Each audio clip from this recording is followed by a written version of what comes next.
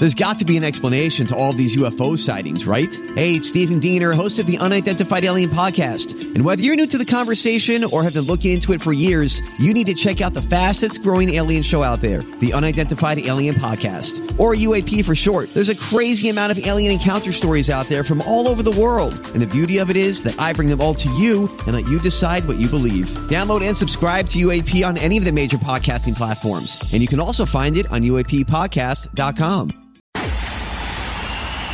It's time for Joyce's Thought of the Day on News Talk 850 WFTL. Well, America's laser focus on the Iowa caucuses for the moment, diverting attention from another contest with considerably bigger geopolitical implications, Saturday's presidential election in Taiwan. The implications of Taiwan's election are huge, and the U.S. is likely to be in a pickle no matter who wins. The key issue boils down to Taiwan's tumultuous relationship with China. From the U.S. perspective, there's no ideal outcome, since one candidate will draw the ire of China and could pull the U.S. into a quagmire in the region, while another would hew closer to the Chinese party line than U.S. leaders want. The main event is between the ruling Democratic Progressive Party, the DPP, and the opposing Kuomintang Party, the KMT. A third candidate from the Taiwan People's Party polls far behind the other two. Current Taiwan Vice President Lai Chang-te of the DPP is narrowly ahead in the polls. His party supports Taiwanese sovereignty and identity, even at the cost of souring cross-strait relations, and advocates expanded relationships with democracies like the U.S. and other European countries. Lai's running mate, Sao Bi-khim, Taiwan's former U.S. envoy, is seen as a nod to that ambition. His opponent, Hu Kuyi of the KMT party, favors a friendlier relationship with China. A victory by either party would be historic in its own right. If Lai wins, it would mark the first time a pro-independence party has won 3 consecutive terms since Taiwan held its first democratic presidential election in 1996.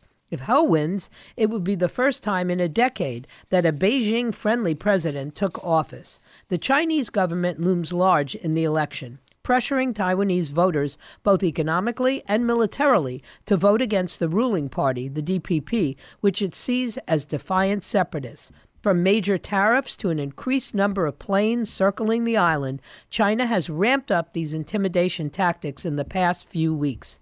Still, DPP officials are encouraging Taiwanese voters to remain steadfast, warning that China is trying to take advantage of people's fear to create internal conflict and harm Taiwan democracy. Meanwhile, KMT has used the tensions to highlight the election as a choice between war and peace, echoing rhetoric coming from the mainland. It's widely expected that China will ratchet up its military pressure if Lai comes out victorious, a move that some fear could lead to a major invasion, which has already been foreshadowed by Chinese President Xi Jinping.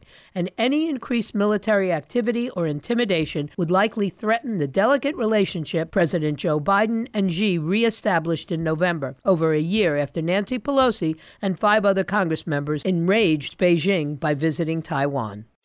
Get Joyce's Thought of the Day anytime. Subscribe to her podcast right now on the all-new 850 app and at 850WFTL.com.